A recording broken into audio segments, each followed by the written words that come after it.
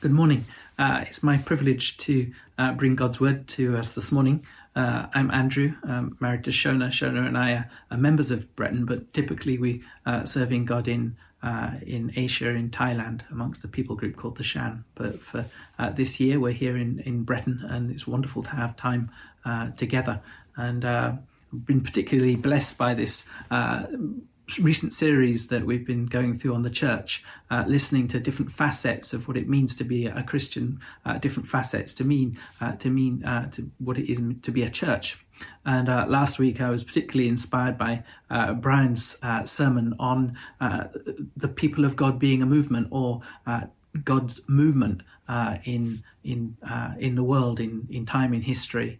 And it's inspiring to know that we're not called to be something that is static, that is self-serving, but is our lives are transformed into something that is useful, part of God's purposes in the world, whether it be in Peterborough, whether it be in the West Midlands or the East Midlands, or even to the ends of the earth. It's wonderful that as followers of Jesus, we have these incredible blessings in our lives, and it's just so wonderful to be church.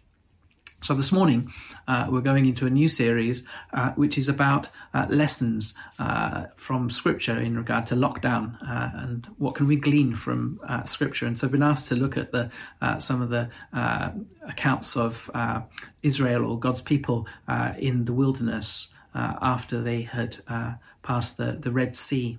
So just to bring some context, for many, many years, hundreds of years, the people of God were in slavery in Egypt and under the oppression of the Egyptians and the Pharaoh. But they were delivered miraculously through the series of different plagues, and then culminating in the crossing of the Red Sea. And chapter 15 of Exodus has got this amazing song that Moses and Miriam sang after their deliverance, or their salvation from Egypt. But they went into a new season. They went into a wilderness, an area of unknown, uncharted territory, and that brought a new set of situations for God's people to face. And so this morning we're going to have a look at some of the situations that God's peoples face. So first I'd like to pray and ask God's help, and that He would be with us during this time. Father, I thank you so much for the privilege of bringing your word. I pray that you would bring your word to life to us this morning, that it would be useful. Lord, I ask for the anointing of your Holy Spirit, and I pray that you'd open the eyes of our hearts, Lord God, so that we'd be able to receive from you what we need for this season ourselves as your people. So please bless, Lord God, and may this time be fruitful in your sight. For I pray in Jesus' name. So picture the situation. It's a new day, and Moses led the people of Israel from the Red Sea into the desert of Shur. And they were looking for water for 3 days. And eventually they came to a place called Marah. But the water there was bitter. That's why it's called Marah, because Marah means bitter. So it was bitter waters, and you couldn't drink it. And so the people of God, they grumbled and they complained, saying, "What are we going to drink?" And they said that to Moses. So Moses cried out to God and asked for God's help. And God pointed Moses to a piece of wood. And Moses took the piece of wood and laid it on the water, and it changed the water so that it could be fit to drink. It was also there that God gave an instruction for God's people, that if they listened and obeyed what he was doing, then he wouldn't allow the diseases that afflicted the Egyptians to get the people of God, and that he is their healer. And so after that, the people went from Marah to Elim, where there were 70 palm trees and lots of water, and they camped next to the water. So what do we have to learn from this situation? It must have been pretty difficult to have a huge number of people, to be responsible for those people, and then to take them into an area where there was no water. I can't imagine how hard it would be if there were children and livestock and old people to be concerned about as well. And it was a desperate situation. Even though they'd had this wonderful experience of crossing the Red Sea, the rubber hits the road. I don't know if it was a road or a track, but the situation is just, the reality was, what do you do if you can't drink? It is very difficult. I know what my family is like. You put them in a car for a few hours, and if we turn up at a road service station and the toilets are locked or they're not serving, it can be pretty grumbly situation. So I don't think we're too different, the nature of people. But it's just wonderful what happened in this story. You can see that God's people complained, and they went to Moses, and Moses went to God. And God wasn't ignorant. God knew about their situation, but God gave them a clear way, or gave Moses a clear way to place a piece of wood in the water and change the situation. I don't know whether that was a miracle that took place, or whether the water had the wood had some strange properties, or I doubt it. But it's a very interesting picture of bitter waters becoming sweet through placing a piece of wood into the situation, and made the water palatable, or the situation tolerable, or even a blessing. It was many years ago that Shona and I went to a seminar that taught on the father heart of God, or God as Father, in a way that we'd not really been aware of or received. And a man called Jack Winter, who's gone to be with the Lord now, he shared on this particular passage, and I've never forgotten it, and I want to bring it, what he was sharing, to you this morning. He drew an analogy or a comparison between the piece of wood that Moses put on the water that was bitter and turned it sweet. He gave the picture of the cross. And when we look at the Old Testament, when we read the Old Testament, we have the New Testament that is a lens through which we need to filter what we're looking at, so that we can apply it to our lives. In a few minutes, we'll have a look at a passage in Corinthians that shares some lessons from this period of Israel's time.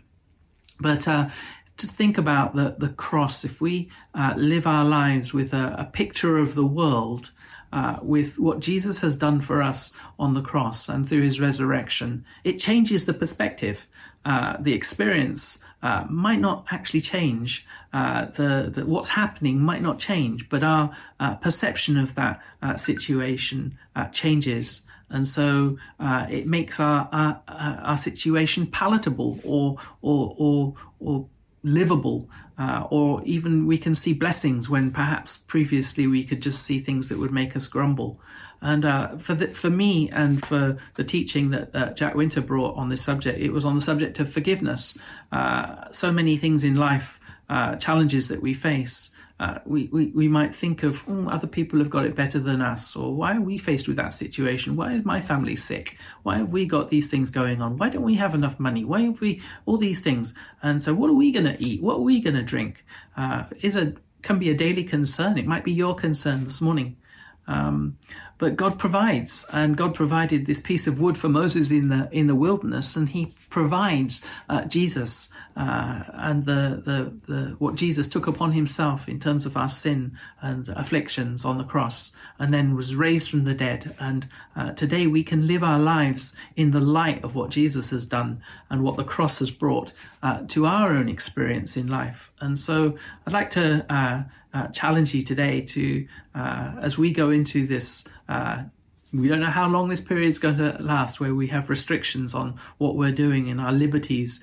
But if we see our situation in the light of the cross and what God has done, if we think of the amazing things that we have heard over the last few weeks in terms of what it means to be church, it really brings an encouragement to us. So our worldview, our picture of the world, our interpretation of events is different from what it would have been otherwise. And so let's have another look at some more scripture as we go on. But think about areas of your life where you need to apply this piece of wood, the cross, to your situation to change your situation into a situation that would not be one that would make you grumble, but one that would make you praise God, because there are many that is the case. Now, for me, it was a relationship with a member of my family who I didn't receive the affection that I needed, and thinking about the cross and what Jesus has done on the cross enabled me to forgive that person and give that person space, because they haven't received the love of the Lord in the way that I have, and freed me to forgive them, freed my heart to love them and to appreciate them. And you know what? They actually changed in their way they interacted with me after I went through that experience. And it's just bringing the cross. So again, what part of your life today can be filtered through the cross? And maybe there are people that you need to forgive. Maybe there are family situations at the moment that are challenging, that you just need to bring the cross into that situation. And the resurrection, because without the resurrection, the cross doesn't mean much. But the resurrection, Jesus is alive and Jesus is with his people, which we'll see in the next passage of Scripture. So it was about 6 weeks after Israel left across the Red Sea and they were off again. Moses led the people into the wilderness from Elim, and they went into the desert of Sin. Strange name, isn't it? But when in the desert of Sin, they were really struggling because they didn't have what they needed to eat. And so, typical fashion, they started grumbling again and went to Moses, and Moses interacted with God, and God provided manna and quail. So manna in the morning, like flakes, it says like coriander, or when it was cooked up, and or wafers like honey. But these flakes were gathered every morning. Didn't need to gather on the Sabbath, but God provided double what was needed the day before. And some people tried to hoard, and some people, when they did that, it found that the manna went moldy and got maggots. But anyway, God provided for Israel in this way for 40 years, the entire time that Israel were in the wilderness. It's hard to comprehend what this manna was like, so let me see what I can do. Come and have a look.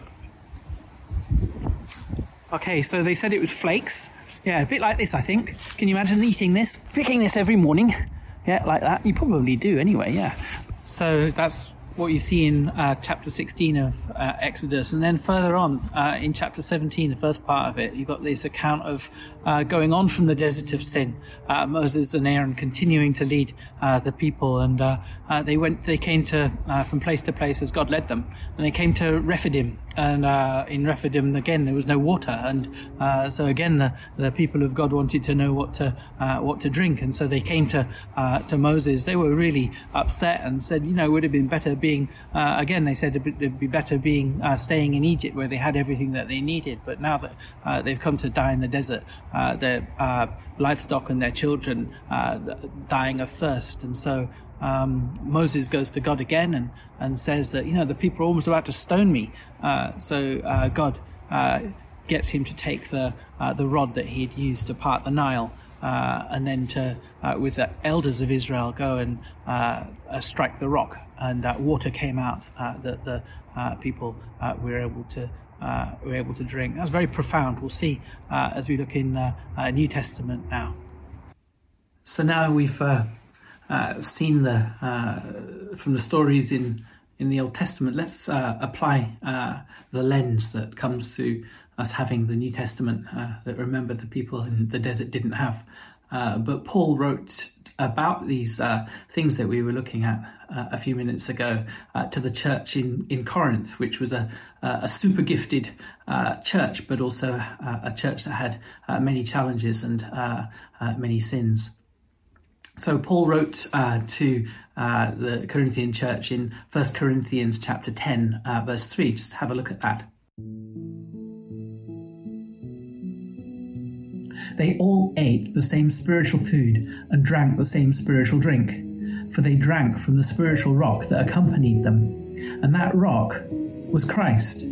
Nevertheless, God was not pleased with most of them. Their bodies were scattered in the wilderness.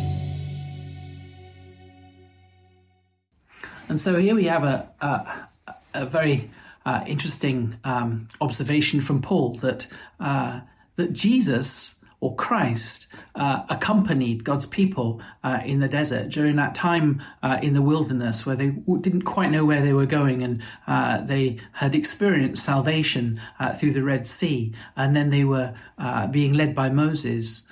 God was in that picture. God was intimately in the picture, providing for their needs. And as the water came from the rock, that water, Paul says, was Christ. And so it was God in Christ that the people of God were depending upon, whether they could see him, whether they could experience him or not. He was there, faithful to his promise and with his people, even though sometimes his people were not behaving in the way that they should. And for us, we're in this very strange season and time where we have limitations on how we live and where we go and what we do. And how we worship even.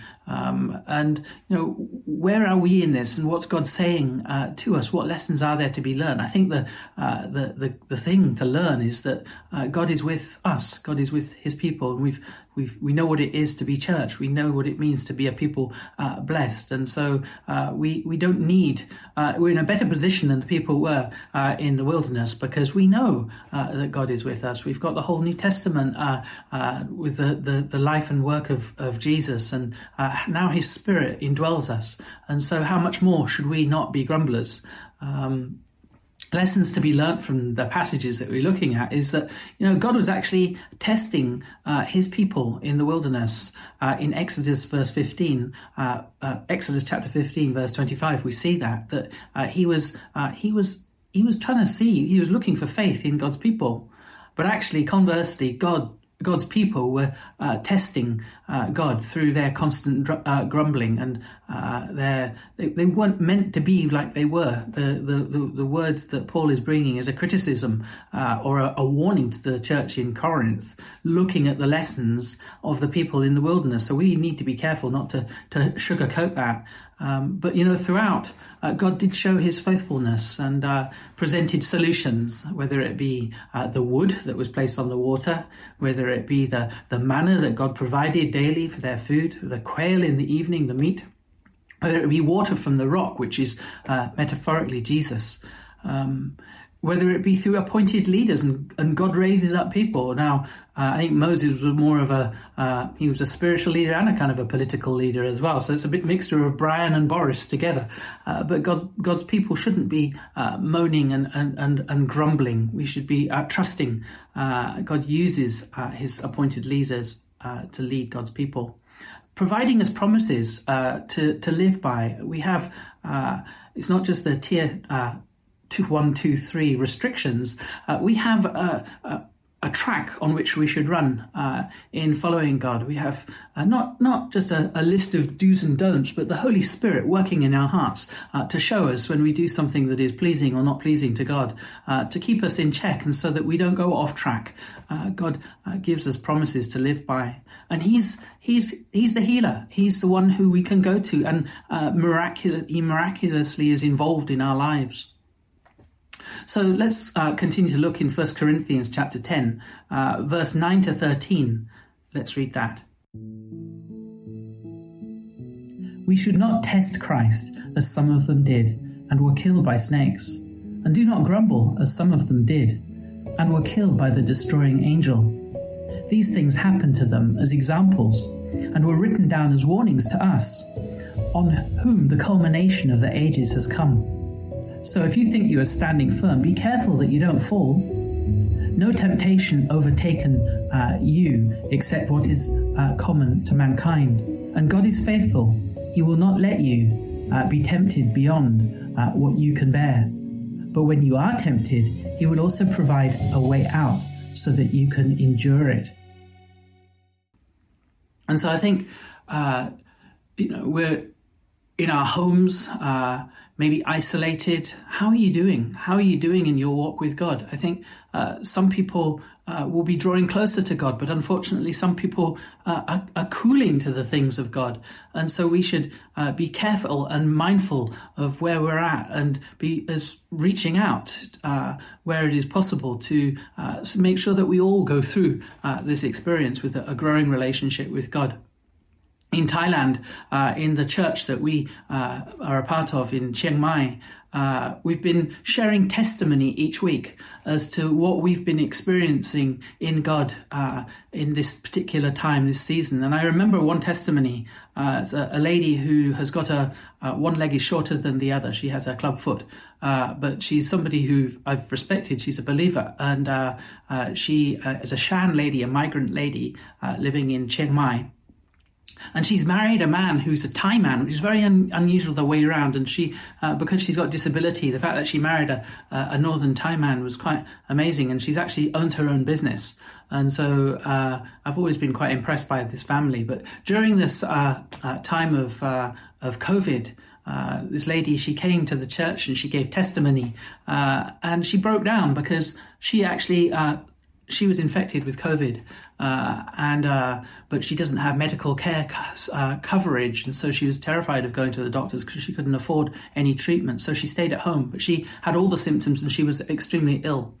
But through that time, she recommitted herself to God, and she came, and the reason she gave testimony was that she wanted to confess that actually for the previous year or so before this season, she'd been drifting in her faith. And although she looked like things were good, actually deep down things were not good. In fact, she was going to karaoke bars by herself at times where she could, and pretending she was not a married woman. And so she was ashamed by that, but she confessed that to the church, and but has been set free and has been brought back into a closer relationship with God, having gone through COVID herself, realizing what's important in life, and drawing her strength from Christ afresh, and now wholeheartedly committed to the outreach of the church in Chiang Mai.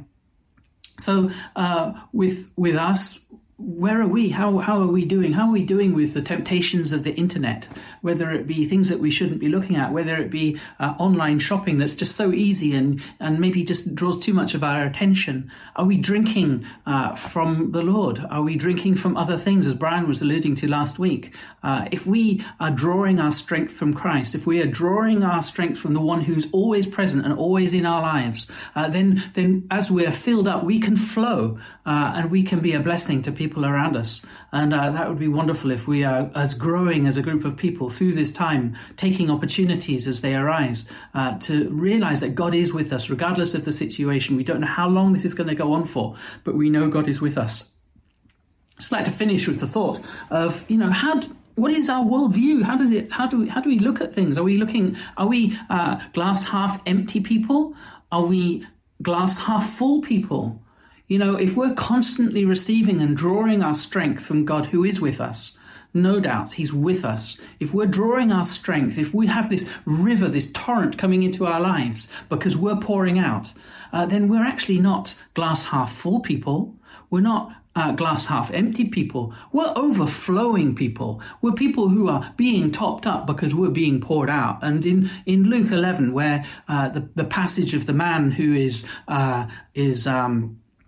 receiving somebody but doesn't have anything to give him, and see he goes to somebody else and asks for bread to give to somebody else. That's a teaching that Jesus gives about asking for the Holy Spirit. If we have a heart that are consecrated and committed to what God's purposes are during this journey that we're all on together, and we seek him, he will actually give us. He will give us what we're lacking in order for us to be useful for his kingdom. So let's, I want to leave that with you this morning. It's wonderful to have this time together. So God bless you. Let's just pray now. Father in heaven, I just want to thank you so much for the pictures from the wilderness that come to us this morning as warnings. But Lord, thank you so much that even in the midst of temptation and struggle and challenges and fears, you are here, you are there, you are here, you are with us now. And so, Father, I pray for us as a church that we would be drawing strength from the water, the living water, and that we would be being topped up and we would be overflowing. Lord, that we wouldn't be glass half empty, glass half full people, thinking that's a personality trait. But Lord, that we would be vessels, emptied and filled, and the flow of your Spirit working through our lives to your praise and glory. In Jesus' name, amen.